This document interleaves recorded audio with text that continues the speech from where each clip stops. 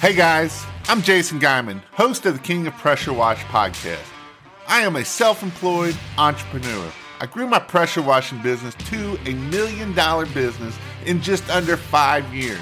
And now I'm helping hundreds of pressure washers start and grow their pressure washing business also.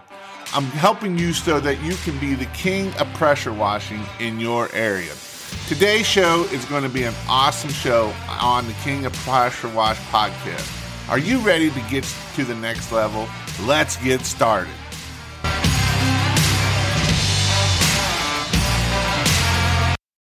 Well, Jason, there's no other way to put it. When I wake up in the morning, I piss excellence, man. That's just kind of that's just how it goes. I apologize, guys. I had to get my Ricky Bobby reference in there. Hey, for those of you that don't know me, first off, thanks for Jason letting me be on here with you tonight. I'll give you the real short version.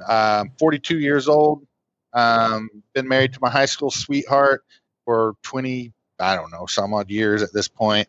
Got 3 kids. My oldest one's 21. He's my business partner in my pressure washing company that we started almost 4 years ago after losing my corporate job, kind of suddenly. And I was just desperate and scared, and I actually started a window cleaning company for about $100 and turned it into a pressure washing company, and I'm chasing the American dream. I'm loving it while I'm doing it. I love creating content, both for fun, for entertainment purposes, as well as education. So I like helping people. I get to help a lot of guys as they're growing their businesses, and that's the short version. I'm just kind of loving life. So what made Bobby Walker start a pressure washing business? Bobby Walker, to me, and even you probably would tell me, is the person that looked like a businessman. He looks like the corporate man in the corporate world. And I know you was. And what made you say, I hate corporate world, and I'm going to go start a pressure washing business? Because Lord knows I can make money in there, right? First off, you're like the only person on the planet, I think, that refers to me as looking corporate and professional. You just can't see all my tattoos. Everything's hidden right now. Normally I'm in a tank top, but what caused me to do this? So I was in the corporate world doing security. Not like security guards, but like ADT type of stuff. Okay, intrusion alarms, access control, CCTV, all that kind of stuff. And I was actually loving it for a while, and I was making pretty good money. I was making about $150,000 a year at this point. So for a guy living in Oklahoma, that's actually really, really good money because it's so cheap to live there. And I started out installing systems, and then I got experience doing sales, and then I got experience doing management, and then I became like the vice president and general manager of this region. So anyway, I was really loving life and loving my career there for a while. And then what happened was some I'm cutting the story short here, but some mergers happened. I bounced around the country a little bit and this and that. And one day I got a phone call from my best friend who was still up in like the middle management side of things because I wasn't anymore. And he said, hey man, they just sent a company email out to all the, managers and of everyone that were cutting because we had just done another merger. And he goes, you're on the list. And I was like, oh my God. And I'm going to do my best not to cuss on your channel here, Jason. I was like, oh my God. And that was, I don't know, around 3 o'clock, 4 o'clock, 5 o'clock, something like that in the afternoon. I was gripped with fear, like extreme, like I wanted to throw up. I was scared. I had just moved my family. Can you hear me, Jason? I see your screen lock up a little bit. Am I doing okay? Okay. You're fine. We had just moved down here, and even though I was making good money, I also spent a lot of money, so I didn't have a lot in savings and so on and so forth. And I'm literally laying in bed staring at the ceiling the night that I found out I was losing my job. Now, I wasn't losing it tomorrow, but it was coming in about a month. I'm laying in bed and I'm staring at the ceiling, and I said, you know what? I'm just going to start that window cleaning company because I'd seen a video on YouTube about a guy, Keith Kalfas, if anyone knows him. who said showed you how to start a window cleaning company for $50 at Lowe's. So I just drove to Home Depot or Lowe's the next morning. Actually, I think it may have been the next afternoon. I can't remember, but drove to Home Depot the next morning. My son went with me, who's my business partner, because he wanted to do it with me. So instead of spending, how old was he at the time? 17. He was a senior in high school. Gotcha. So you started your window cleaning business, and it was just easy, and you just did $200,000, $300,000 the first year, no problems, anything like that, right? Oh no, we did about $800,000 in year number one, and then year number two about $2 million. Yeah. No, so actually, so in year one we did about $130K.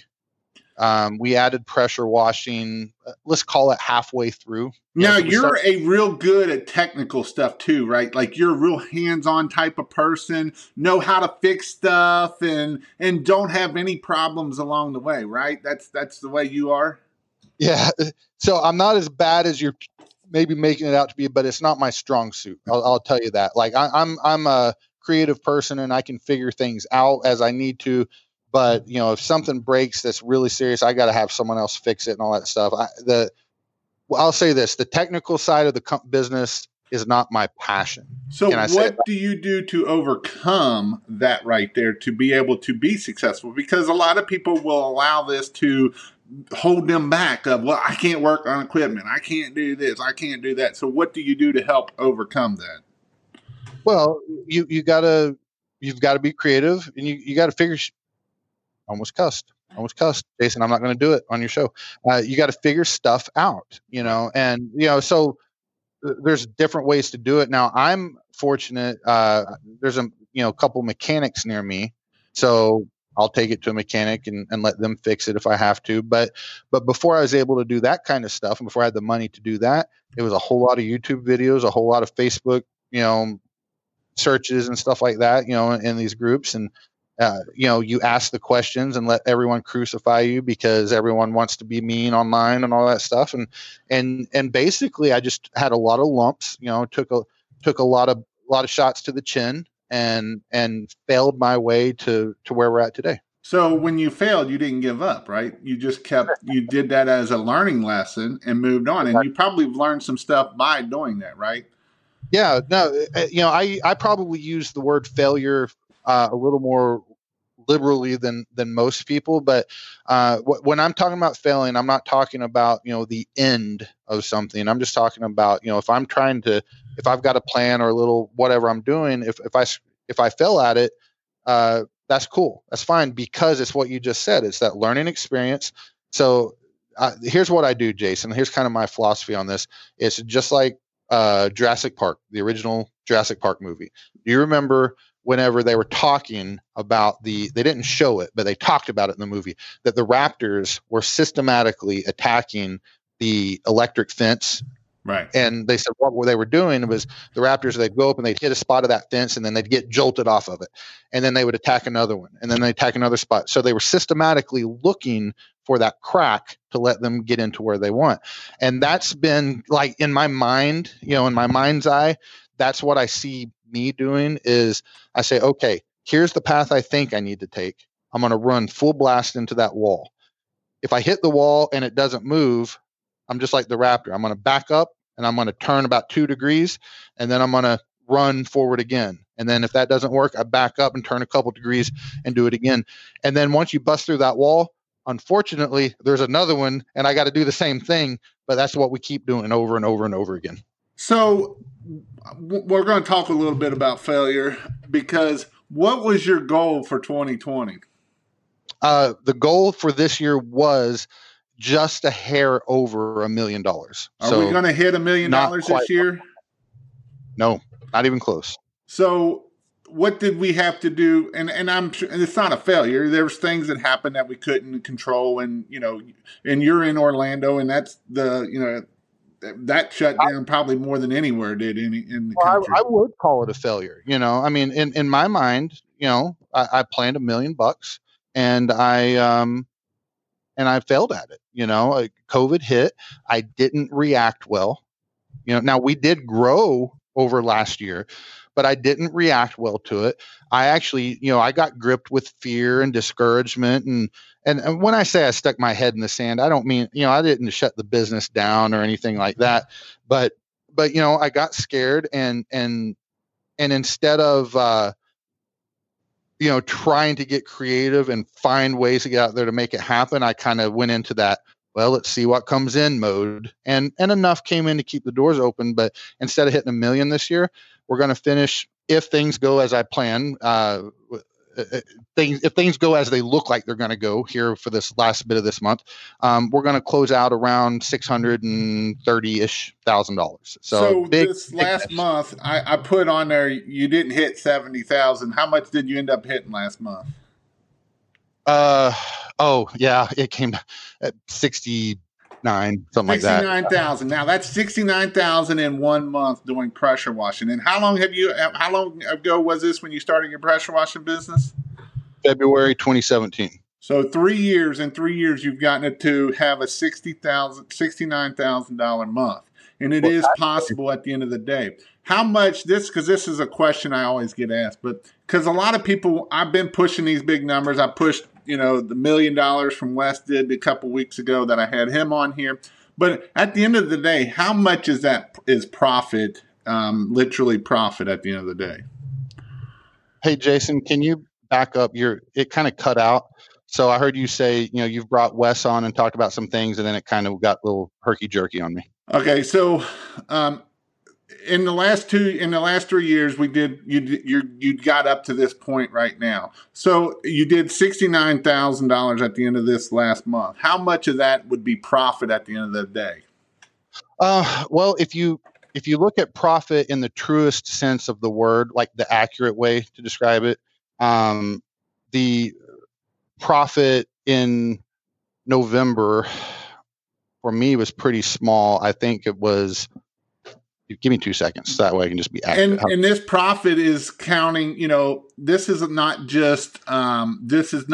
just profit. There's a lot of things that go into that you're not paying your phone. If you're paying yourself, he's paying himself. So that's not part of the profit. And so, there is people take salary. And when you do that, that's not coming out of the profit. So just profit alone. Yeah. My salary is not there. So we had a small profit last month, which was about $7,000.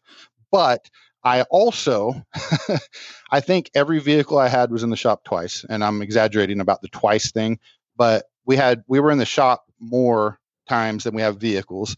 We also dropped about $4,000, not quite, $3,000+ on some new inventory and things like that. I think I spent about $11,000 just in unexpected expenses, including that inventory, which was expected, but that I decided to do. That would have been profit had I not had those things hit there. But that's, again, after my salary. And so like if I had a guy running the business for me and I wasn't involved on the day-to-day and wasn't drawing a salary, I could have still been hanging out at Disney World every day.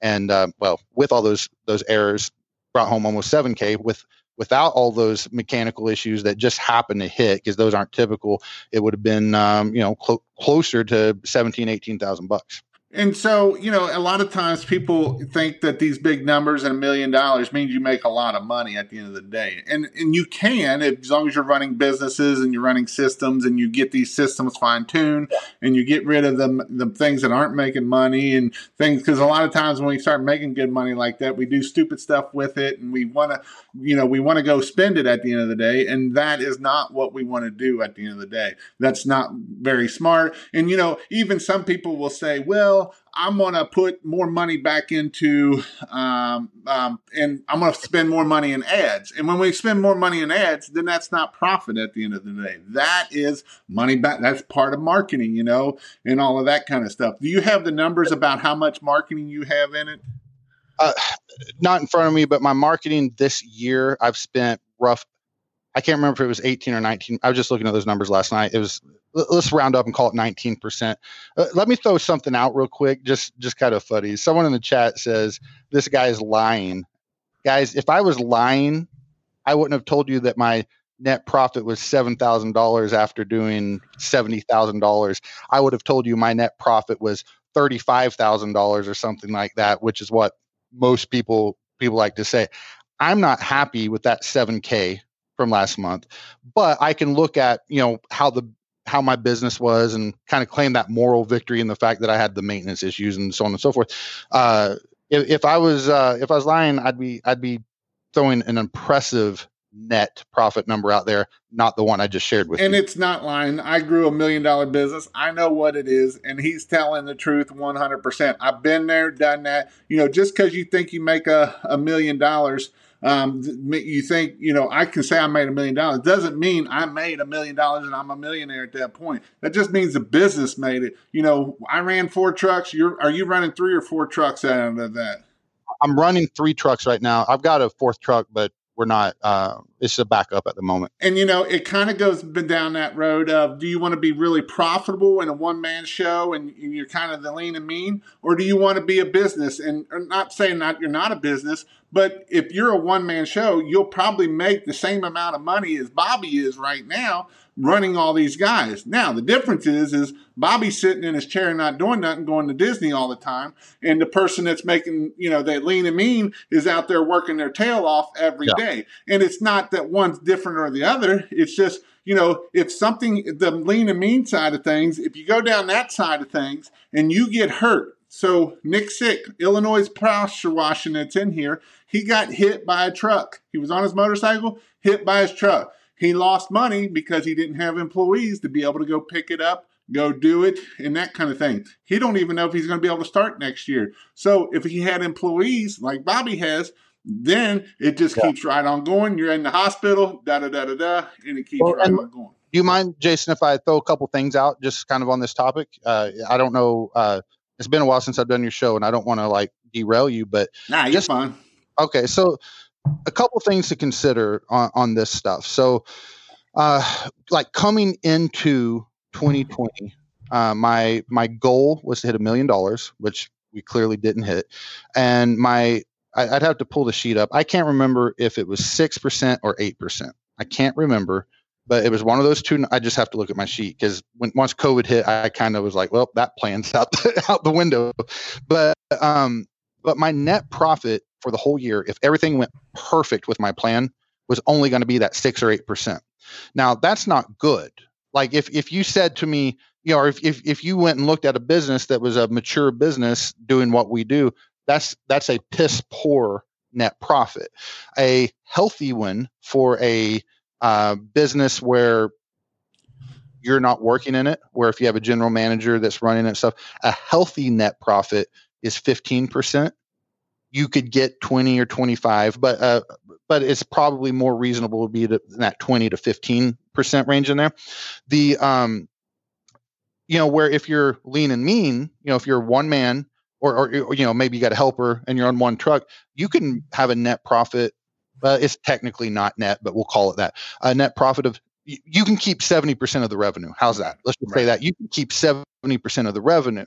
So you could do $300,000 in revenue, lean and mean, and make more money than I'm taking home today at $600,000. The difference, Jason already mentioned one, but the difference though is you can't really get bigger than that. Right. If you're lean and mean, you can. I hate every time I say lean and mean, I feel like I'm taking a dig at Aaron Parker. It's a common saying is he's lean and mean academy. I'm not talking about that. Okay. Right. But if you're lean and mean, you can't get bigger than yourself. So if you do $300,000 and you keep, 200,000 or whatever of it, that's awesome. But that's all you'll ever be able to do. Whenever you're scaling and growing the company, I take less money per job as the owner when we're scaling, but I can have 40 trucks. Now I don't have 40 and I'm probably never going to have 40, but I could get 40 and multiply myself and then make much, much more money. But more importantly to me, even though the money is extremely important, more importantly to me, and you hit it on the head, is the free time. I literally do hang out at Disney World or Universal Studios, which is 5 minutes over there, about 3 times a week usually. I've got a couple of cigar bars and I go hang out at those because my technicians, you can see over here, Today we had a light day. We did $2,100 in revenue. Tomorrow, another light day. We got $2,700 in revenue. Saturday, I think that is, we got $3,300. Well, the cool thing is that revenue right there. And then on Monday, another 30, almost $3,400. All that revenue is getting done, whether I'm at home taking a nap, whether I'm here doing something on the computer, or whether I'm hanging out with Mickey Mouse over there. And I'm not an absentee owner. I do have to do stuff. But in saying all of that, and then you can move on. That low net that I was talking about, saying coming in, and I was planning on that 6 to 8% this year. It's not because I'm satisfied with that. Our strategy that we have is aggressive growth. That's why we're spending a lot of money on marketing, gathering customers. I've now got an email database with my business of 4,500 emails. So Jason, you tell me what happens next year whenever I add a service, and now I have a database of 5,500 emails, and I added a service. Now, at the flip of a switch, with no additional marketing methods, I'm able to make that revenue rain down. My net profit is going to increase, and I'm going to be able to remove myself from the business even further. And at the end of the day, if you want to sell your business, if you're a one-man show, you're not going to sell it for nothing. It is worth zero. It is worth whatever your equipment is worth at the end of the day. You can argue your face up and down that it's worth the blah, blah, blah, blah, blah. But at the end of the day, all they're buying is a customer list, and they might not even want your equipment.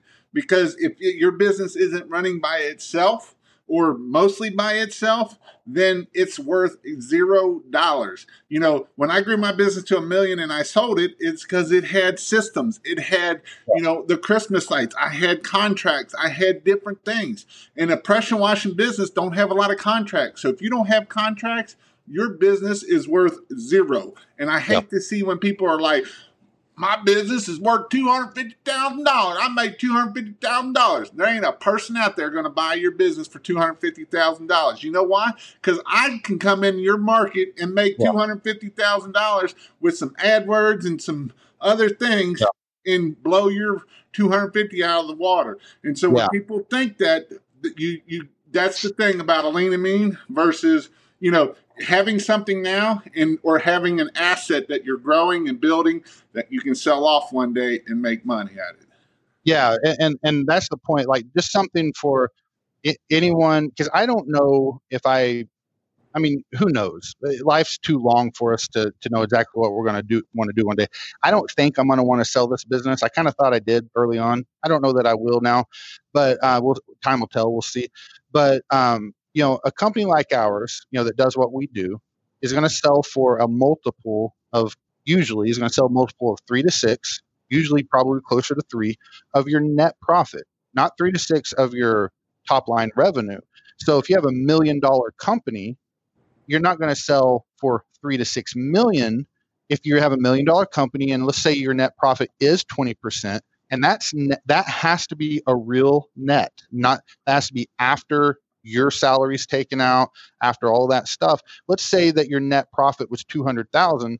Well, now you're going to sell your company for $600,000 up to maybe 1.2 million, somewhere in that range. But the reason someone would invest in that and the reason someone would pay for that is because there's an actual business there where you're not the one making it happen. If you're the guy on the truck and you're doing the sales, you're doing the marketing, you're doing the cleaning, everyone reports to you, blah, blah, blah, there's nothing there for anyone to buy unless, like Jason said, you have contracts. Now, if you have contracts, there is something to buy.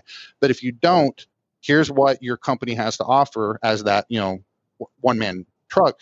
And by the way, there's not a damn thing wrong with being a one-man operation. I'm not suggesting that. We're just kind of talking about the scenarios here. But if you're a one-man operation, you have your equipment that you can sell, which we all know it's not going to go for as much as you want. Here's how much it's going to go for. When you are shopping for used equipment, what you're willing to pay for it is what someone else is willing to pay for it, not what you say it's worth. So you can sell your equipment, which you're not going to get rich on. You can you're selling an email list if you have it, and then maybe like a phone number, but it's not going to be worth that much. Because like Jason said, when the people look to buy your business, if you're doing $200,000 in revenue, Well, that person has to say, okay, well, this guy wants $100,000 for his business.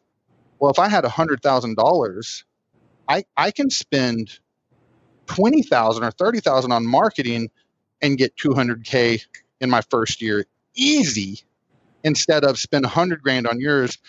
And I didn't buy a lot of broken down equipment. But wait, Bobby, you got to buy that $25,000-$30,000 rig to be able to do that, right? Because you got to. I mean, that's way more important than spending $20,000 or $30,000 on marketing. You got to have that $high-dollar rig to be able to make that money, right? Yeah. Oh my, Jason. Let me put it this way. This isn't true. I was a little hyperbole. I was going to say I've got 4 trucks in the trailer out there, and I don't got 25,000 in equipment. But that's not true. But no, Jason, no, that's not how it works, man. That's not how it works. So I've been getting a lot of questions. This is one of my questions too. How do you get business? Now, I know in the beginning you got it different. Now you get it different than the way you did it before. I always preach, and the biggest thing that I'm going to say, and I even put it on here, you got 571 5-star reviews. Does anybody in here think that 571 reviews are going to make your phone ring just a little bit? By the way, I don't mean to split hairs, but it's 572, just for the record. I know it was. I put one on there to make sure that it was one extra. So 572 reviews. So that's obviously one way you get it. And to get 572 reviews in 3 years is pretty daggone impressive at the end of the day. And so that's a system and a technique that you do. And then what else do you do to get business? Yeah. So, well, there's a lot of ways to win there, just like with everything. So, the one that you're gonna choose is probably gonna depend on, do you have more time or do you have more money? Because if you have more money, who wants to do the hard stuff, right? So let's talk to the guys that don't have a lot of money for marketing. There's the real obvious things. Yard signs. That's just a proven method. Now that's not a method that we've used much, but yard signs, it's a tried, true, tested method. The reason we don't use them much around here, because I live in Orlando. Yeah, I live in a big metropolitan area. If I put a sign out, it's usually gone in like 3 hours, at the most. So it's just like they're gone really, really quick. But they're like poof. Yeah. Well, and we try putting them out like on Friday evenings, and they're not there on Sunday. You know what I mean? It's just crazy. So anyway. But yard signs are a great one. What we did here was flyers, old fashioned, we'd print off, well, we didn't print them off, but we'd buy, pay a printer. This is when you really didn't have no money. You didn't have a lot of money to be able to do it, right? This was day one. And so what we did with flyers, we did flyers until we grew to doing 20,000 a month. It was the only marketing method we did. The exception to that was in my first month or 3, I can't remember for sure, it's a little fuzzy. I used a service called Thumbtack a little bit. We didn't get rich off of it, but it gave, when you're at zero, Thumbtack and Home Advisor is pretty appealing too, But so I used Thumbtack for a little bit in the first month, 2 or 3, but we did flyers and we just hammered those things, just hammered. We did them the right way. To give you guys a couple of quick tips on that, just really, really fast in about 30 seconds. The design elements on stuff, this really applies to just about everything, but you want it really, really simple. You want someone to be able to look at your flyer, and in about 2 seconds, because that's about all you get, in 2 seconds, they need to be able to see what you offer. What problem of theirs do you solve? So you put your big logo up there, right? TRT, right? That's what you put up there. No, actually, let me tell you exactly. If let's see, a blank sheet of paper. So this is 8.5 by 11, right? This is what size our flyers were. My logo on my flyers was smaller than this. It was smaller than that. But the TRT looks so good, and everybody needs to know who you are, right? Yeah. No, they don't. Here's what they need to know. They need to know what problem of theirs you solve. So you need to do that 2 ways. You need to put like a headline So an example for guys like that needs to say roof cleaning, house washing, window cleaning, right? So literally just have a headline that says roof cleaning, house washing. Using a full sheet of paper. Then you need to have a photo. Can you hear me? Yep, we can hear you now. Okay. Did you get what I was saying? I'll just go back real quick. You want to have a headline at the top of your thing that just says what you do. So simple as this, literally the words roof cleaning, house washing, window cleaning. Put those words at the top. Then you want a visual representation of those services. So have an image of a roof, an image of a house, and an image of a window. Now I'm just using examples, but have an image. So now, however that person looks at stuff, whether they look at images or whether they look at words, in about 2 seconds, if they glance at that thing, they know what they're going to get. Now, the reason that part's important, that they can do it in 2 seconds, is if you leave a flyer at someone's door or something like that, what they're doing is they're not walking up to it to see what it is. They're walking up to it to do that, to grab it and crumple it up. So if you can communicate to them, I solved this problem for you, while they're going to grab it, they might be like, oh, son of a bitch, my wife was sorry. That wasn't a full cuss word. Sorry, Jason. That's a half cuss word. But they'll be like, oh, shucky darn. My wife was just yelling at me about, getting the windows clean. Now I'll look at it. And then the next thing that you want that does need to be big, but it's not as essential to be huge, is just your contact info. They need to see your website. They need to see your phone number. And then the last component, it's not that it's not important. It's just the least important in this endeavor is your name and your logo. So You do need your name and logo on there.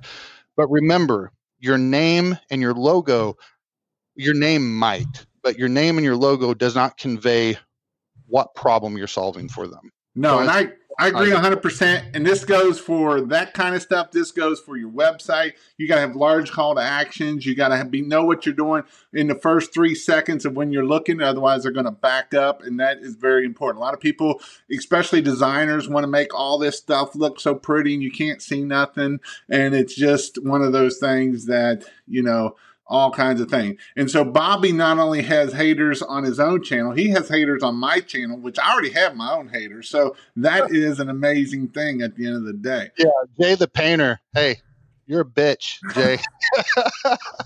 Sorry, Jason. I'm sorry, man. So we talked a bit about so obviously to get to the 650,000, whatever you're going to do this year, the main things you probably done is, I'm assuming, is probably your reviews. And do you do Facebook ads, or I know you do Google ads? Yeah. Okay. So now today we do flyers, but they're clip flyers, and we haven't been doing them like during our busy season just because we're so stinking busy right now. We just don't have time. But so our number one, hands down, lead generation source is Google AdWords. So if you're going to do AdWords, here's what you need to do. Don't do them yourself. Now, you can, and Jason, I hope I'm not giving contradictory advice of what you give, but do you? I don't care. If you want to do them yourself, you can. I mean, I sell a service, and I know people don't know that I do this. I didn't know if you did. I couldn't remember, but I sell it where I set it up for you. I used everything I did to set it up for you. Other than if you want somebody to manage it and do it, pay somebody to manage it at the end of the day. You will save a lot of money at the end of the day to have somebody manage it. But what I'm going to be willing to be saying about that too is be careful out there, because there is people out there. I know them personally. I know people that have gotten screwed, and they charge $700-800 a month, and it's one individual. I'm not going to go down the roads, but they will screw you if you're not careful. And so what I'm going to say is be careful who you're using. If you need to reach out to me or Bobby, I will let you know who is good and bad. If you want to say, is this person good or bad? And I will tell you yes or no. I'm not going to say it on here, but be careful, because I just had to deal with one that basically lost about $1,500 and never got a freaking lead from it. And so be careful out there. Like I say, I sell a thing where I do everything for you. A lot of times, even with our AdWords, you got to have a good looking landing page. It's not just putting money into Google and say, oh, I'm going to get all these phone calls, because it's not going to happen. You got to make sure that, if they come on your website, they know what you do. So in our AdWords, if I'm talking about house washing, my landing page is about house washing. There's a big phone number, a big call to action buttons. So that way, as soon as they come on there, they're clicking, they're going to the next thing. Yeah. So I agree wholeheartedly. And my point, Jason, is I didn't realize you did the setup, but I'm just saying, go to a guy like you, or go to a guy that manages it, because AdWords, they're complex, they're difficult.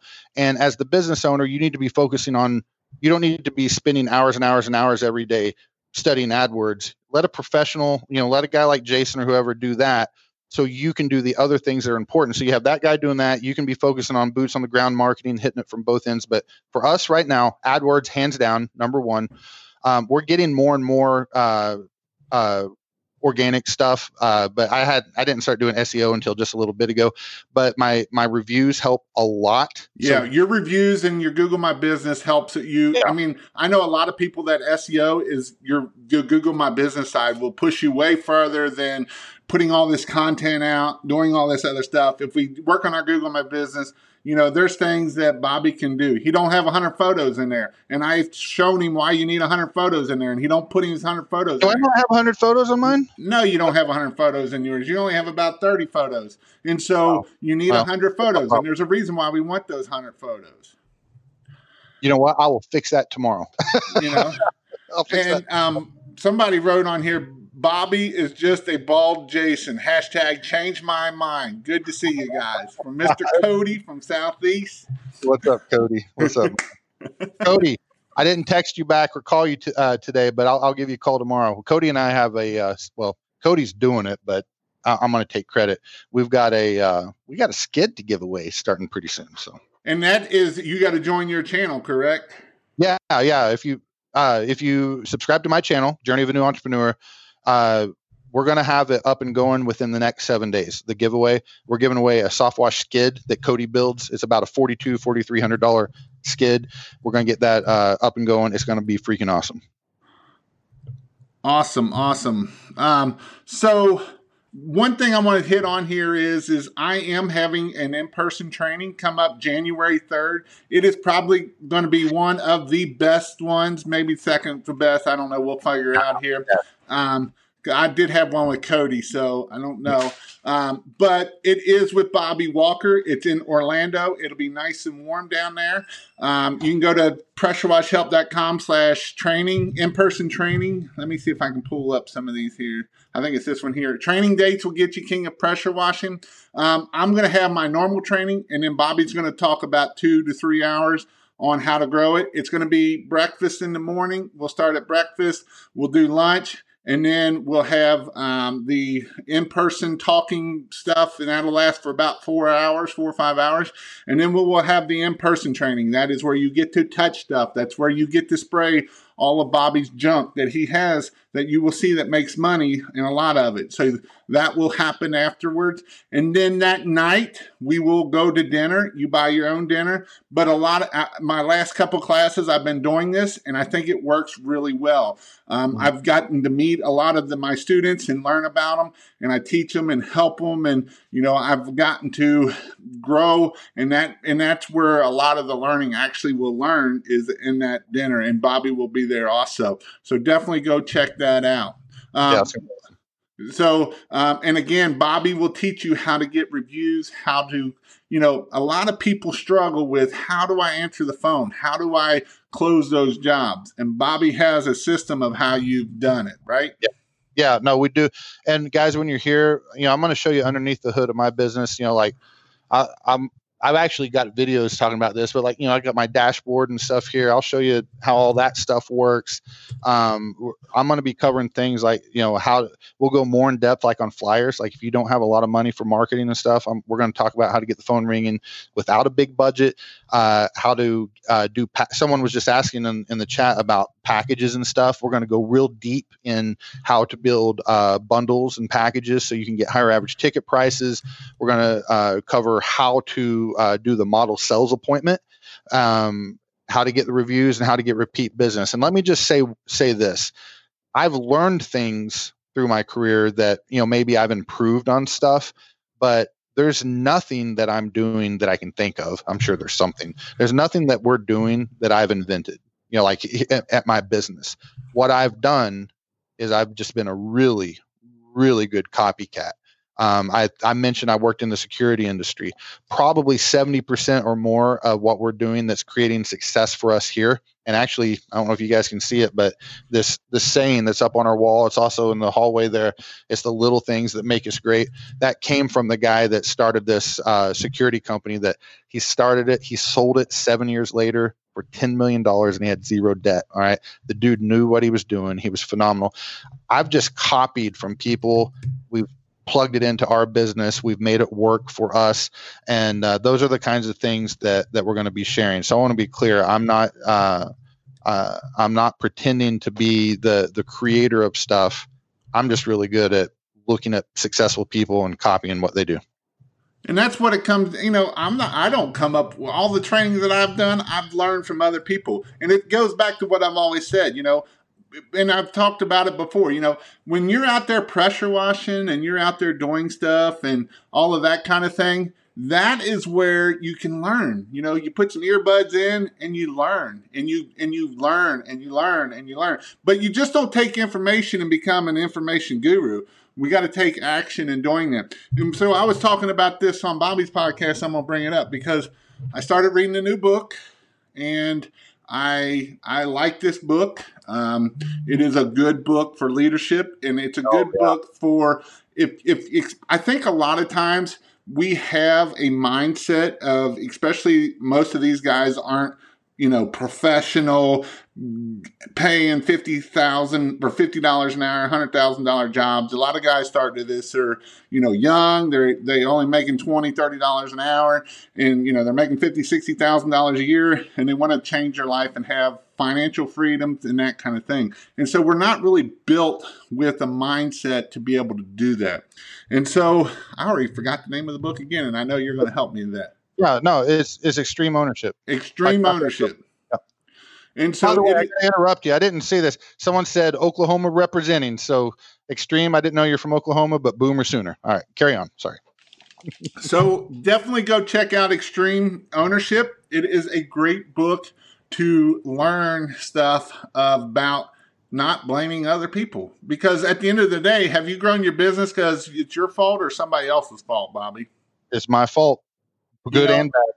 And a lot of times we always want to blame somebody else, or, I failed because I did X. I failed because I did this. I failed because Bobby didn't do his job. I failed because Susie didn't do her job. No, you failed because you didn't make sure that it got done in the systems and make sure they had the right training. And, at the end of the day, everybody has systems.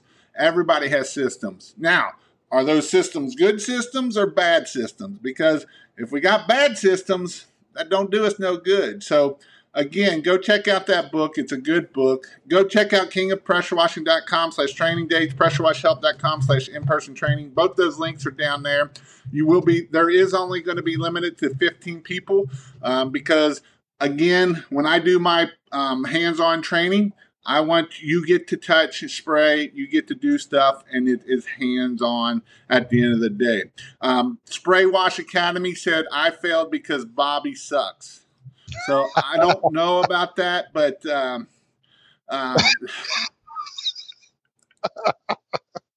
it's true. So you are moving on. That's my buddy Ray, guys. So tell me one thing that you failed in business as a pressure washer and 3 things that you learned from it. Something I failed as a pressure wash in the pressure washing business. Gosh, I don't want to act like I'm thinking hard because I don't have many failures. I'm just on the spot and I'm trying to think of something good that I can give a learning lesson on. I would say, the first thing was I tried to do my AdWords on my own. That's and it's not that I couldn't figure it out. It's just, it's really complex. So I think the lesson I learned in that particular thing is, a phrase that my mentor and business partner, Michael Dahlke, says a lot, which is who, not how. And oftentimes in our businesses, even though everything is my responsibility and everything's my fault if it doesn't go well, I don't have to be the one that does it. So delegation is probably one of the most underutilized skills that newer entrepreneurs have, and it's why I think that's one of the main reasons that so many businesses fail. So we try to do it all on our own, and we don't delegate effectively. We what's the thing? We delegate by abdication, I think is the word in there, which basically says, hey, here's a thing, go do it. Where delegation is, first you tell them what to do, then you show them how to do it, then you watch them, and then the big key is then you inspect what you expect them to do. So the delegation doesn't mean that you have no work. It just means your work is different now. Now your work is managing people, leading people, and stuff like that. So a failure like with the AdWords thing, I've started looking for a who to take care of things like that for me instead of a how can I do it myself. That would be one, being put on the spot. I'm just kind of drawing a blank right now. I've got a crap ton of failures I can share with you. I'm just going blank right now. Oh, you're fine. So here's another question for you then. What is one fear you have to overcome? Because again, mindset has a lot to do with this business. Mindset has, poor mentality, all of the mindset stuff. And at the end of the day, that's a lot of time is fear. Now, like I say, fear is not always a bad thing, but fear can always hold us back at the end of the day. Fear of getting up on a roof and I'm going to fall off. That's a good fear because that's saying, hey, stupid, quit doing something stupid. But the fear of you can't do this stuff at the end of the day, that's a bad fear. And everybody deals with it. It's just about how do we overcome those fears. So tell me one fear that you had to overcome. Oh, that I have had to overcome? Yes. So for me, the biggest one, and this sounds really cliche, excuse me, and Jason, you and I talked about it a lot on the past, I think it was on the podcast we just did, not this one here, but failure. The fear of looking stupid, or it's not even so much looking stupid, but the fear of like, if I do something wrong, I failed and it's all over. Or what if I pick this marketing method and I lose my money? Or what if I pick this process or this type of equipment and it's not the best fit? I wouldn't make decisions, and that actually kept me from starting a business. Like that because I wanted to start a business for a long, long time, but I never had the guts to do it. So what I've learned from that, and I think I said it earlier on this broadcast, but I've fallen in love with failure. And it doesn't mean that I like doing it, but failure to me is a vehicle, because if you're pushing hard, if you're stretching yourself and setting, realistic but stretch goals and things like that, the fact is you're going to come short a lot of the time. And to me, failure is that's that next step closer to where I'm wanting to be. So now, if I pick the wrong marketing method, listen, it didn't bankrupt me. Maybe it set me back a little bit because I didn't have a lot of money, but who cares? I'm going to try something. I'm going to go in on it. And so that particular fear has kind of went away. I do have some other fears, but that's more of like something I need to overcome in the future. But that right there kept me from pursuing my goals and my dreams for a long time. And I hate it because hopefully I'm speaking to someone right now. I'm sure of the 100 people or whatever that are watching, someone wants to start their own business and they're not doing it because of the same fear that I was having, because I had a cushy, comfy job with a good salary and everything. The fact is, if you can make it in the corporate world, you can make it on your own if you're willing to deal with the pain. Okay. If you're willing to deal with the pain, a little bit of stress, a little bit of anxiety, and be cool with failing. So, well, the good thing about being a business owner, if it don't matter what kind, the good thing about being a business owner, it's kind of like a roller coaster. One day we're way up here and man, the world is great and we're making money. And the next day we're down here because the machine blew up and, the truck caught on fire. They burnt everything up, and it's like, and usually when that crap happens, it not just one truck breaks down, all of them break down, and it's that happened to me last month. I had thousands of dollars of just tires and brakes and rotors and brake lines that I had to get replaced. It was just crazy. Sorry, you're speaking my language right now. And like Command Clean put, my biggest fear is going out of business. And I understand that, and it can be hard sometimes, and it is hard. I'm not going to say it's easy because it does take a lot to be a business owner at the end of the day. It's not easy. It's not all I'm going to just do this and it's all done. No, it is hard. You're going to do hard things. But at the end of the day, you can do hard things. You will learn things. You will be better. You will, maybe you start this pressure washing business and you find out that it isn't you. Maybe you might be like Jason. Maybe you find out that you love doing YouTube and you love doing marketing, and you quit pressure washing, and now I start doing this stuff. This is what I love to do. I love helping you guys be successful, be that person that will help you get to where you need to go at. I love helping people. I want to give people time freedom, financial freedom, and at the end of the day, if you're halfway got a brain and you're not afraid and you're able to push through it, you can do things. You can do hard things. And the biggest thing I'm going to say is get around successful people. If you get around successful people, that is the best thing for you. A lot of times, family, friends, that can be the worst thing for you. You can't do that.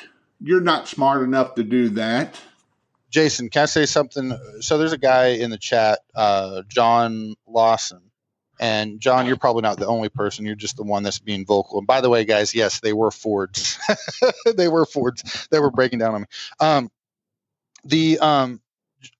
So he's sitting here saying, "Hey, Bobby was talking about me. I'm the guy that's afraid." Here's a little exercise or a little trick or a little whatever that I do with myself now is when I'm. By the way, Jason, you're really hard to keep up with, man. I thought I talked fast, but I'm like, holy crap. Are we on a time crunch here? I don't have anywhere to go. I'm at the office. It's 10 o'clock. My wife's at home in bed. I'm ready to go all night. So, but man, the more I get excited, the more it just comes out, dude. So I'm going to slow down just for a second on this one. Okay. This is something that's near and dear to my heart. Okay. So John, I'm going to be talking to you, but I'm talking to everyone out there when I'm talking to John that's dealing with these types of fears. And you might not be someone that hasn't started yet, but it might be something else. Okay. One of my fears that I haven't overcome is looking the fool. There's, self-limiting beliefs. And it's the things like, well, heck, if so-and-so can have 1 million viewers or subscribers on YouTube and make $1 kajillion a year, I can do that too. If Grant Cardone can do this or Tommy so-and-so can do that, I can do it too. Well, the fact is, just like you do, Jason, and everyone watching, I've got the same abilities or potential, maybe different abilities, but the same potential as anyone on the planet. Why am I not one of those guys that's going to own a house next to John Travolta down in West Palm Beach on A1A, type of thing? It's because I'm not willing to be that fool. I'm not willing to be the person that maybe throws himself completely out there and fails spectacularly in front of everyone while I'm looking for that weak spot on the fence. But here's the way I'm overcoming that for me, and the way I've overcome my other fears in the past is I pretend that, like say today's Thursday.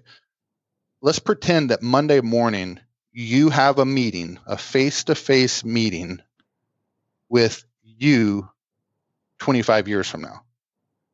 And what you've got to do on Monday morning is give an account to your lack of action you're going to take over the next 3 days to make yourself better 25 years from now. Your 25-year-old self is going to stare you in the eyes and say, why the hell have you not done something? Why am I still stuck where I'm at? Why have I not achieved the goals I've wanted? Why do my kids not have the financial security they need? Why does my wife not have the medical care that she needs? Or fill in the blank. You're going to have to. We're pretending that it's Monday that you have that meeting. But the fact is, guys, that meeting is coming. The meeting is coming. You're going to have to look in that mirror 25 years from now. You're going to want, maybe 40 years from now, maybe 10, depending on how old you are. One day you're going to be on your deathbed And I promise you, you're not going to say to yourself, man, I'm glad I didn't take that chance to achieve my goals, because gosh, if I would have failed 30 years ago, that really would have ruined things for me right now. You're going to say, I wish I would have failed my ass off until I found that weakness, that weak link in that fence, so I could have got through and lived the life that I wanted to live. Because guys, we got one of these things, man. We've got one.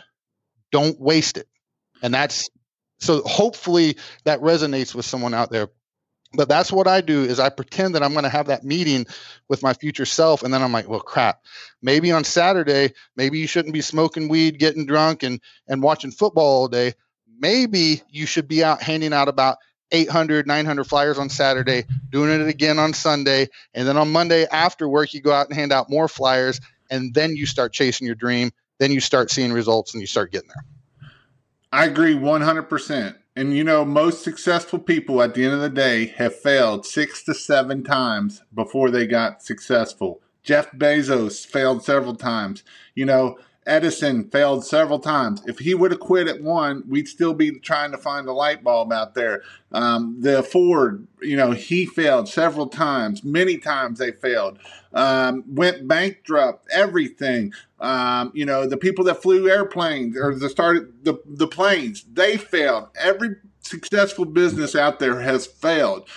And some people look at that of, oh, I can't believe he's failed. He sucks because he failed. No, he don't suck. He learned, he grew, he figured things out. And guess what? You don't do it next time. Yeah. I learned about pressure washing.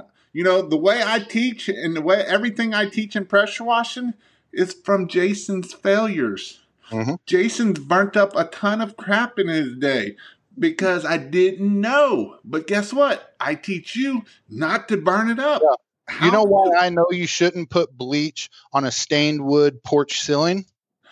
Because I put bleach on a stained wood porch ceiling. And how much did that failure cost you? You know how I don't park my vehicle on blacktop driveways unless I absolutely have to. Because when you pay $3,000 when your bleach ran out and turned it a different color, you pay $3,000 to have it all nicely blacked up again. So guess what? That's why I don't do that. Hey, Jason, there's a comment that's near and dear to my heart I'd like to respond to if you're okay. I don't want to steer your thing. I'm fine. For permission here. So let me find it again. KFC is another one like Command Clean put there. He failed. He didn't start until he was 65 years old. So Albert Steamer, I don't know how you pronounce that. He says, how do you win over these boobs here in Orlando charging $99 to clean a driveway? So so I'm just going to call you Al because I can't do it. Now, Al, I'm going to ask for some permission to give you a little tough love, okay? It's coming from a pure spot in my heart. And if you don't know me, Al, the comment just before you, Ryan A., he says NBZ mentality. NBZ is a thing I've got. It's called the no bitch zone. Okay. Now here's what a bitch is. It's not a derogatory term. It's not a curse word in this context. A bitch is a person that blames other people for their lack of failure. And a bitch is someone that will not pursue their dreams because of what other people may say, think, or do, or their own fears. Okay. So the no bitch zone is we're going to live in this place where, just like Jason said with that book, Extreme Ownership, everything's my fault. And I'm not going to not pursue my goals because of my fear. So how do I compete with the quote unquote $99 guy? It's actually, listen, guys, get your pen, get your pad and write this down. You ready? Everyone get your pen out. How do you compete with that $99 guy? I'm going to give you a second. Get your pen out. You ready, Jason? Yep. You don't compete with the $99 guy. Guys, now I'm going to go a hair deeper with this answer. Guys, how does Tiffany's compete with Dollar Tree? How does Tiffany's overcome Dollar Tree? Because Tiffany's literally, I forget how much it is. I think it was $1,000. This was about 10 years ago, I think, when I saw this. But Tiffany's had a paper clip for sale for $1,000. I can go to Dollar Tree and get 1,000 paper clips for $1. How do they compete? They don't. They don't compete. So here's the thing. There's people in your market. Now, and this Orlando example is a great one. I don't know, Al, if you realize I was in Orlando, but I'm right here with you. Orlando is a perfect example to this. Okay. We're probably the mecca for pressure washing. There's probably nowhere that has more pressure washers per capita than us. And there may be other places that have as many, but there's probably nowhere that has more. I have a low closing percentage. Everyone wants to brag about an 80% closing percentage. My closing percentage, it fluctuates between, 35 and it sometimes will get up to 45% on a given month, right? Why? Because whenever I go to someone's home that only is only shopping on price, and that's all that's important to them, and they want that $50 driveway or the $99 driveway, I'm just cool. I'm okay with not getting it. So there's two ways to overcome it. There's a mentality that you have to have so you don't go insane, and then there's a tactic you need to do to win. Okay, the mentality is SW, SW, SWN. Okay, SW, SW, SWN. What it stands for is some will, some won't, so what, next. Okay, some people are going to want to use your company, some people are not going to want to use your company. Who cares? Go to the next house. Okay. That's going to keep you sane. Now, the strategy, and this is how we do it, is I just make sure that I'm pumping enough leads into my business that the fact that there's $99 driveway customers out there, I don't need those. I'm filtering those through. When those come in, I try not to market to them, but you can't help it to some degree. I'm okay. I want to make sure I get enough leads so the people that do care about the experience, and we'll just leave it at that. The people that do care about the experience, those are the ones I'm competing against, the companies that provide a great experience. So I'm Tiffany's and I'm competing against another, Tiffany's type of person out there. And it's as simple as that. So here's the deal. If you're competing with the $99 guy, it's because you're a $99 guy. And you might say, well, I don't do it that cheap. All you are at that point is an overpriced $99 guy because you don't have any value, perceived value to that customer to make you worth choosing. So you're just an overpriced $99 guy. So my advice, so that was the tough love part, right? So now here's the tactics that you put into place is you do what I just said is perceived value. Now, the value might be real, but at first it just has to be perceived. So you do things like invest money in, presentation folders and invest money in glossy, inserts in it when you can, and invest money in, the nicer shirts, maybe invest money and time into great scripts for whenever you're answering the phone and great scripts whenever you're doing your sales presentation. You're paying $100 a month or whatever it is to be in Jason's thing to learn this stuff, or you're buying my course, or you're doing whatever, but you're investing in yourself to do those things just like Jason has and just like I have. So that way, when you go to that customer's home, you have your pre-objection sales presentation ready to go. You give it to them. And then now all of a sudden, whenever someone says, well, the other guy can do it cheaper, they're not going to say that because they're like, well, crap. These guys covered the bases that were important to me. And some will, some won't. So what next? So I get the expensive ones. I've just chosen to win the expensive jobs, and I'm willing to give that $99 driveway to the $99 guy. So I'm going to hit another thing because he also put something else on here. Our offices is 2 miles away from each other. My closing is about 25%. I just replaced my pressure washers. I bought 3 at $6,000 each. Again, it's not about the nice, shiny equipment. It is not about the nice, shiny equipment. We had talked to Bobby about here on earlier. He had over, you said 18, 19% is marketing.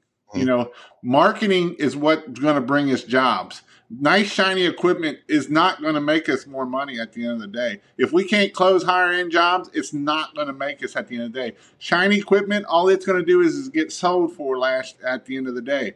If I have to figure out if I got $25,000 to start a business, am I going to spend $25,000 on equipment or $25,000 on marketing? I'm going to spend every dime on marketing because if I can't get jobs and I can't close jobs, It don't matter about the equipment. I can buy brand new equipment today, use it a couple times, and that equipment will be worth half the money when I go to sell it of whatever I've got.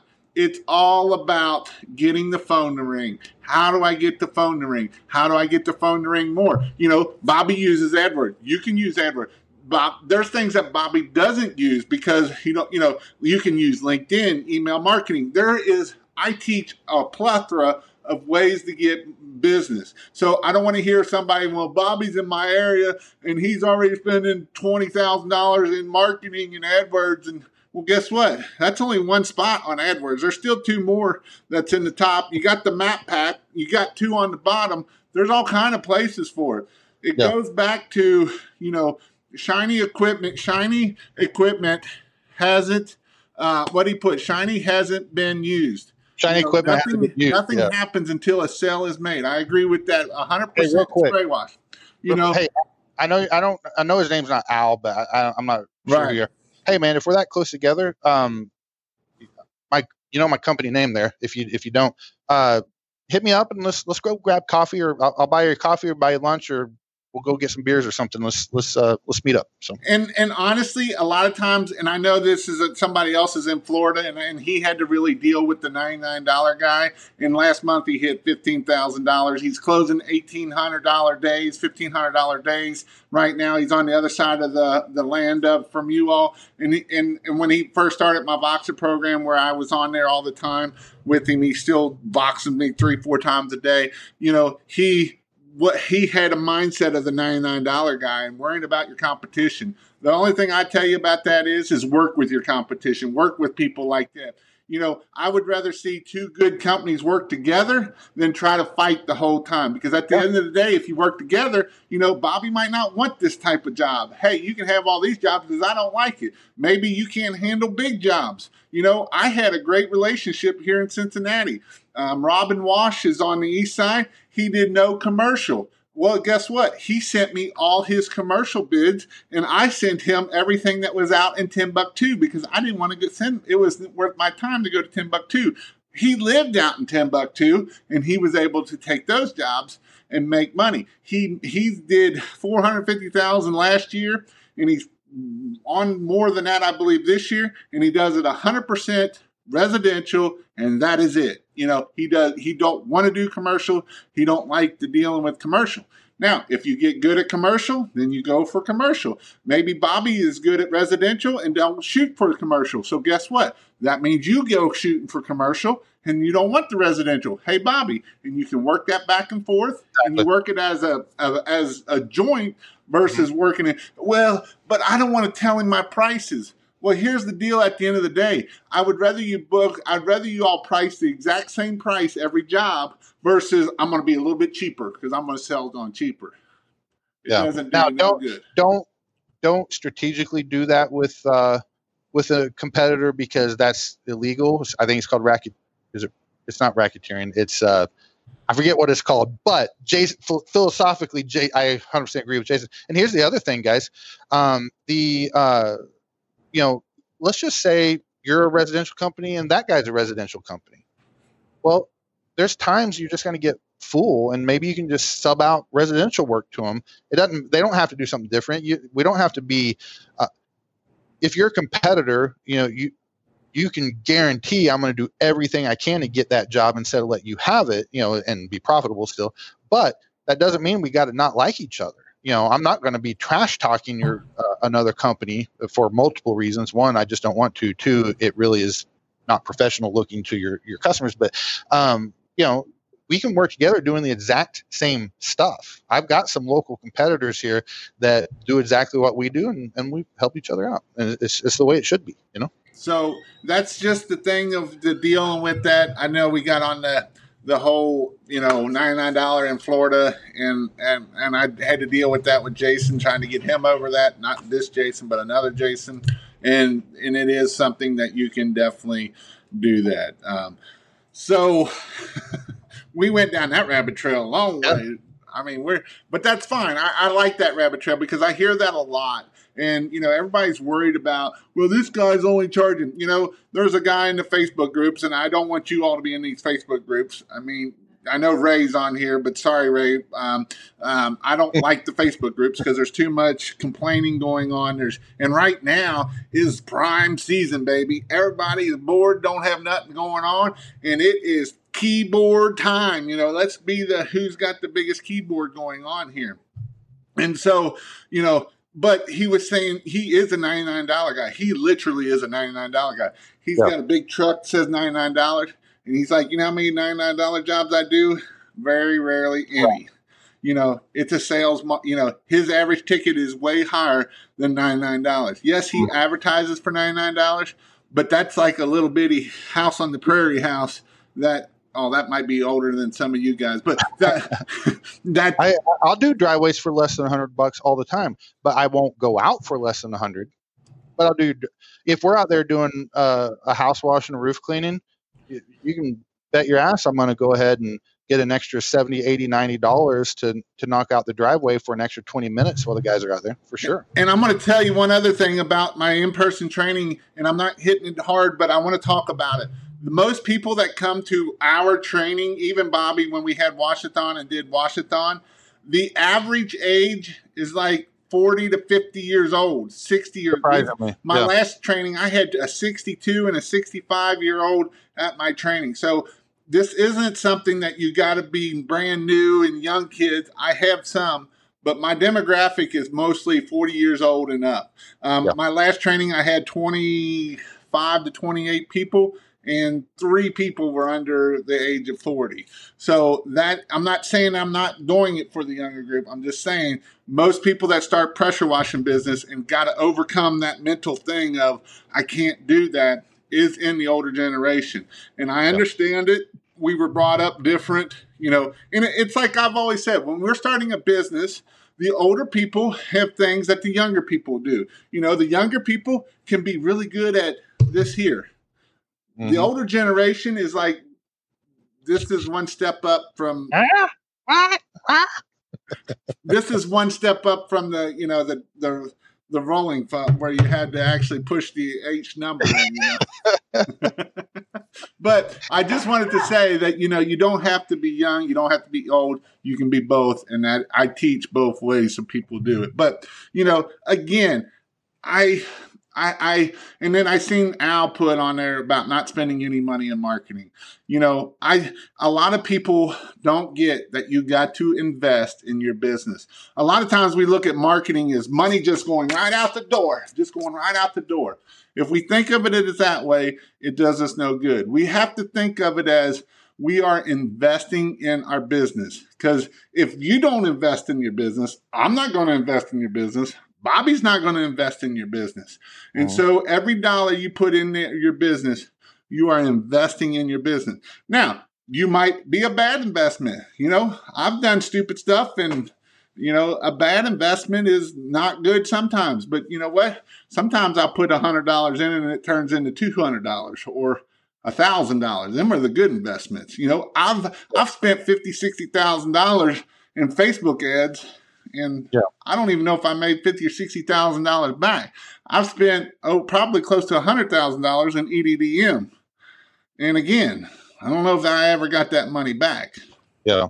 Well, and back on that, there's quite frankly, if you're doing $40K a month with $0 in marketing, that's actually really awesome. That's great.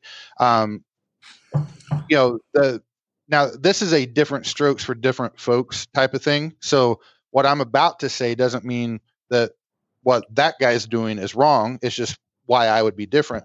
If I'm doing 40K without marketing, I would do that, and then I would still spend a shit ton of money. Sorry, Jason, I wasn't supposed to say that word. I'd still spend a crap ton of money on marketing, and then try to do maybe 120K. That month or something like that. That's just where my mind is. And the reason for me is because minus one exception, I can understand why some people would want to do the one truck thing and be on the truck, minus the potential injury thing. That's the part I just can't get on the same page with you on. But for me, I want to make a lot of money. I want to hire a general manager to run my business. And I can't do that at like the $1 million mark. I'll probably be able to do that when I get to that 1.5, 1.6 mark. And I think I can grow this thing right here in my market I think I can comfortably get to about $3 million in revenue here in the Orlando metro area and have someone else running it. And not that I'll never look at it, but that's what I want to do. So that's why I'm quote unquote never going to not spend money on marketing, just because I have a lot of growth goals that I want to get to, and I'm not satisfied with where I'm at. Yep. And Jeremy has 40%. That's a little high in marketing, but if that's what you got to do, that's what you got to do, I always tried to be at 10%, but starting out, might need to be at that 15%, 15, 20. And it depends on how much you want to grow. Here's the beauty of it, Jeremy.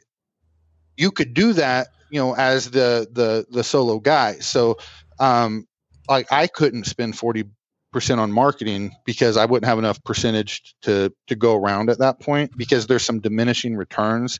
But if you're the guy on the truck right now, you probably are not spending enough on marketing right now, even at 40%, that you would hit those diminishing returns, and you're not going to keep as much money, this upcoming year. And I'm not saying you should spend 40. I'm just saying as a little thought experiment here, let's say you did that. Well, what I could see could be very potentially beneficial for you is you could get a huge customer base, a huge email base. Your net profit's going to be damn near nothing. But what happens the following year? You've now built up this huge customer base that you're going to get repeat customers from if you do things right. And you can add a new service, and you have that huge email list that you can now market that new service to and make a crap ton of money. I added a new service last October. I sent out an email blast. I did $17,000 of additional of work that I'd never had before in that new service in that October by sending out one email. And how much stuff did you screw up when you first started that new service? The first month, not much, actually. The first month, the first couple months we did well. And then the guy that I had helping me left, and we learned a few things the hard way after that. but even then, it's still been worth it. It's still been worth it. Right. So this one went a little bit longer than normal. I love talking to Bobby. I love having conversation with Bobby. Bobby is one that I know is kind of trying to shoot for that $1 million mark. And, he didn't get it this year. I fully believe he'll get it next year. I know he can. I know how he is. He will turn what he didn't do well and make it better at the end of the day, And so that's why I like Bobby, and I like bringing him on here. He's open book. You'll find out anything about Bobby. He don't keep no secrets. He lets everything fly, even the cuss words. And so Bobby is one that I love to deal with. One thing that I've become better friends with Bobby is we do BBB, and so we kind of keep each other accountable. And I suggest that you find an accountable partner. Yep. You find somebody that will keep you accountable. A couple months ago, Bobby was in the ruts for about a month or two of, life sucks, and I'm going to go to Disney Springs every day and drink and smoke cigars. And for the record, I didn't say life sucks. I was just discouraged. But he was very discouraged. He was like a pup that got the crap beat out of it. Yeah, I was just a little emotionally beat down, but I did not have a bad attitude. And so have an accountability person will help you out a lot at the end of the day too. So find some accountability people. Find people that will keep you accountable. Find people that will come along you and say, "Hey, you can handle this," or that the other thing about accountability partner are people is you can share other successes, because if Bobby has a success, I'm going to be happy for him, because there's probably nobody else going to be happy for him. And the reason why I want that is when I have a success, I want him to be excited for me and share my success with me. Because you know what? When I help share his success and, hey, you're doing a really good job, that's awesome, you did that, then that gives him the willpower of, hey, I can go to the next one, the next level, and the next level. And if I do have problems, I can say, hey, Bobby, what do I need to do? And he's a shoot straighter. He'll shoot me straight. I am a shoot straighter, but I'm also a straight shooter, so whatever. He'll shoot me straight of, hey, why don't you try this, do that? And you can bounce ideas off each other and everything like that. By the way, guys, if you want some ideas on creating your own accountability group, on my YouTube channel, I've got it's the Journey of a New Entrepreneur. I've got a playlist in there, and I've got 2 or 3 videos that just share, because I've had a weekly accountability group. I've got 2 friends that are not far from me. One's in Lakeland, Florida, and one's in New Smyrna. They're an hour either way of me. We meet every Wednesday morning on Zoom at 6 a.m. and we've been doing it for I think almost 3 years now. And that kind of stuff is just very, very beneficial. Now it's got to be the right people, and you got to do it the right way. You can start more accountability groups fail than succeed, but you get the right people with the right mentality, run it the right way. Go watch those videos. It'll give you a few tips and help you out a lot. Awesome. So getting off here at the end of this, go check out the training. We'll be down in Orlando. It will be warm, all that kind of stuff. With that taken, what is one thing you would tell a new person, one thing to help him be successful? And that'll be the end of this show. Got to remember that investments in equipment are not investments in your business's growth. They're only an investment in your business's efficiency or your capacity. So especially early on, invest as little as possible in equipment and as much as possible in marketing and education.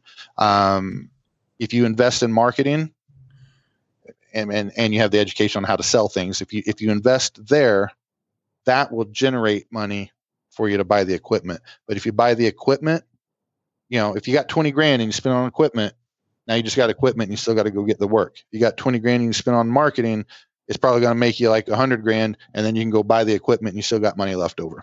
Right. I agree. And it's all about the small things. Bobby talks about the small things. Go check out his channel. Go check out his podcast.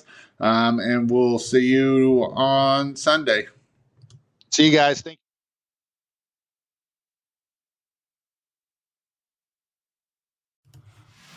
All right, guys, that is all the time we have for today's show on the King of Pressure Wash podcast. I know you found this as exciting as I did. If you appreciate the work we do here at King of Pressure Wash, be sure to subscribe so you don't miss an episode. And give this episode a 5-star review. I would appreciate it very much. This helps me get to other people so that they can be successful just like you can be also. And if you're looking to start and grow your own pressure washing business to give you and your family financial freedom, time freedom, be sure to sign up at thekingofpressurewash.com so you can be the king of pressure washing in your area.